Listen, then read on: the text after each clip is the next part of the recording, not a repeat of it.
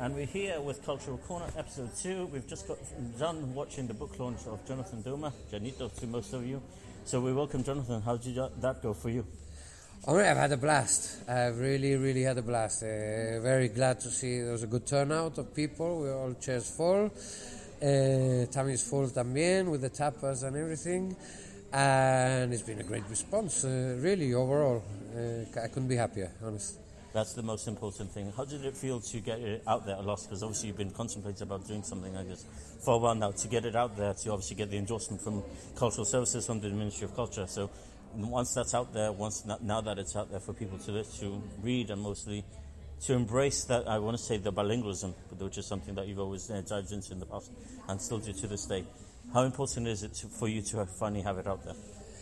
It is. It's a big deal. I got to tell you, I haven't been as nervous for a presentation or for an event in quite a few years, because always coming home, to bring your stuff to people, for so many years, and so it adds a layer there that you can't find anywhere else. So it has been a big deal for me. Obviously, very thankful, as you say, to Cultural Services and the Ministry of Culture for supporting. On the economic side with the printing of the book and everything, but especially, on an emotional side, to be able to bring these poems home, after having been doing them out away from Gibraltar for so long, is a great opportunity and experience, really. Absolutely. And we touched upon bilingualism there. How important is it right now to embrace bilingualism, would you say, nowadays? Because we realize from the new generation, or the younger generation of Gibraltarians who barely speak Spanish at all, and now obviously they learn few words here and there, but they don't really speak the language. But how important is it for people, I want to say from our generation, because we're from that group of people where we spoke English and Spanish, but nowadays they don't. So how important is it to keep it out there and to embrace that as well? Well, I would say, I am a poet and a linguist, so I would say it is vital, no? But even from a business or economic point of view, from almost any point of view, being able to interact with another person on their terms and on their language is a great advantage. And having English and Spanish, which are two of the most biggest languages in the world, most used, is really vital to us, I think. In fact, I would say bilingualism, yes, and multilingualism as well. Yeah.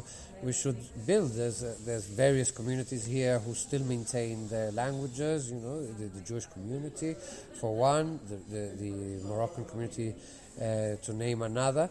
And why not? Why not build? But it's something that we need to.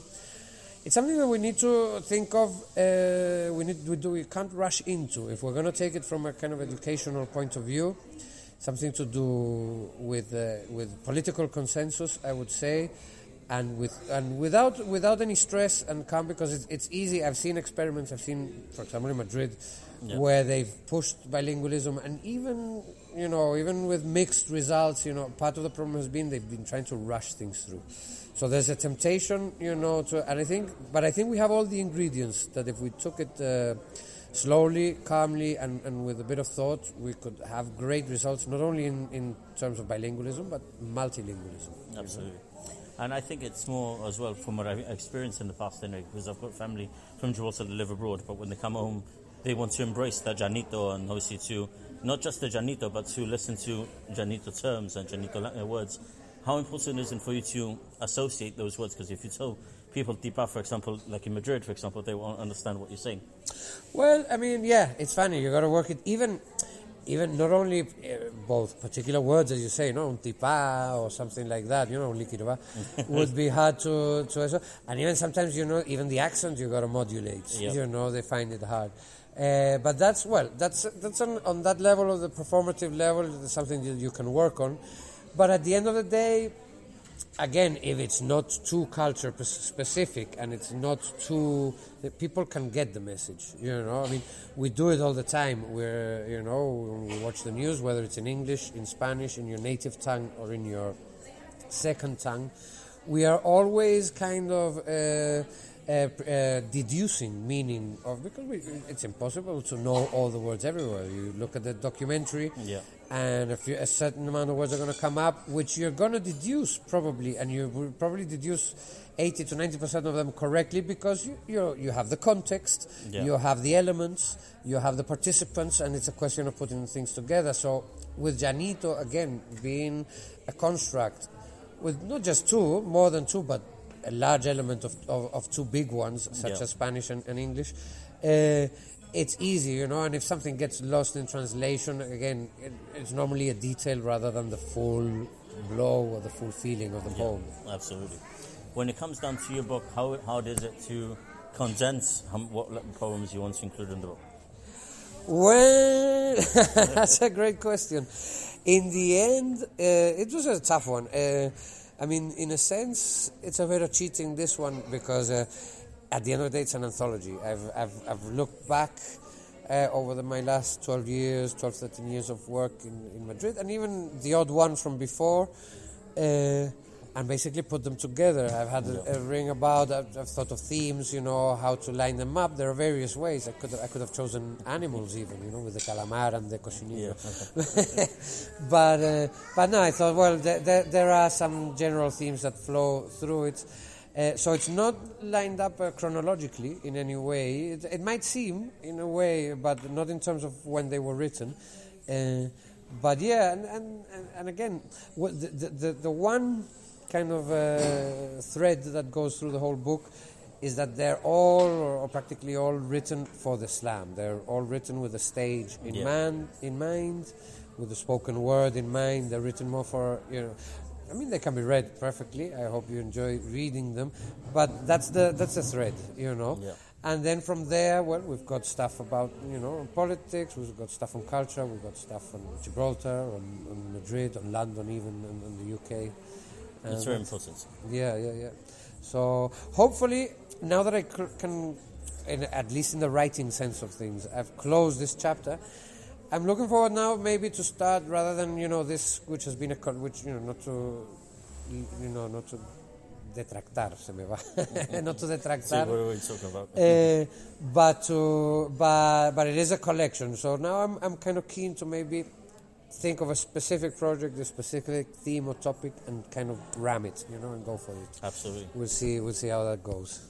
What goes to a poet's mind when it comes to things to write about or even think about? Because it's not just it can be very philosophical to watch the news and think about maybe the poor side of the world or the wars that are going on, etc., and the terrorism, etc. Well, each poet is a world to his own, to himself, herself, and certain. For me personally, my driving factor has always been social issues and politics, because in a wider sense, outside of poetry, it's also what has driven me, at least for many years. Maybe now, as I get older, maybe I'm not as revolutionary as I once was, but it's still there and it's still a factor. But then, of course, once you get the pen and the pen hits the paper, you want to explore other themes. The first thing that you need to be a poet or any sort of writer is to be a reader. See what's been done, and the more you read, the more you're going to be inspired, the more your curiosity is going to be sparked to say, okay, I can do this well, but could I try my hand at that? So even, sections such as love and friendship, which is one section of the book, and originally I thought it might be quite short, because I don't tend to, write romantically. So in the end, between one thing and another, it's almost as big as the others. It has 7 or 8 poems in there. So it's surprising what sometimes will take your inspiration, or drive your inspiration. Absolutely. And after doing this for so long, how much do you want to give back? Say for a young poet or aspiring poet, or to come to you for advice or to guide them to the right path, or to ask you how to write or how to get better at it. How aspiring would that be for you, or how inspiring would that be for you? Well, that would be amazing, and in fact, it is so amazing. I am involved to a degree. I can't say that it's my main thing. I also work as a professor, as an English teacher in Madrid, but we do work.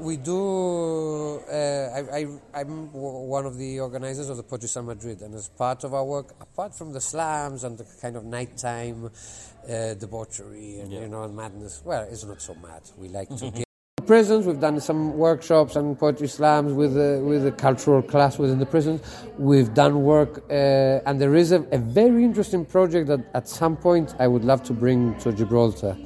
We have to get some people in education or culture to talk about El Proyecto Slam, which is a project that's been running for 10 years in Jaén, and I've participated as a mentor and as a tutor, which takes kind of the slam techniques and does poetry workshops in schools with the children integrated into the curriculum as well, which is it's no small point. It's not an extra curriculum where people who like poetry come. Everybody does it, which is what's interesting about it. And in fact, I'm now studying it as part of my PhD to see what kind of impact, if it actually has an impact on the aptitude and the attitude towards language and literature in kids. So, I mean, as is, without any data yet, and having participated in it, I'm very enthusiastic about it, because I've seen the results at a human level, at least, on the kids. And so, to bring it to Gibraltar one day would be amazing, For those who are not able to come, unfortunately, where can they get the book? The book hopefully will be available shortly in the Heritage shop. I might be speaking to a couple of other shops in Gibraltar to see if they're having, and I will be announcing that as and when I know on Facebook, Instagram, and all the things. People can get in touch with me either via Facebook, Jonathan Teuma, and Messenger, or via Instagram, Janito Verso, Janito with a Y, Verso, _, Janito _Verso, whatever, at Instagram, whatever that Just is. the ask, will be fine. And so you can get in touch with me personally, although hopefully, within a week or 10 days, I should be having some in at least at the Heritage Trust, and from there we'll see. So a lot to cover and a lot to do in the near future. So thank you, Jonathan, for your time, and we'll talk very soon, and thank you for the invite. Thank you very much. Excellent.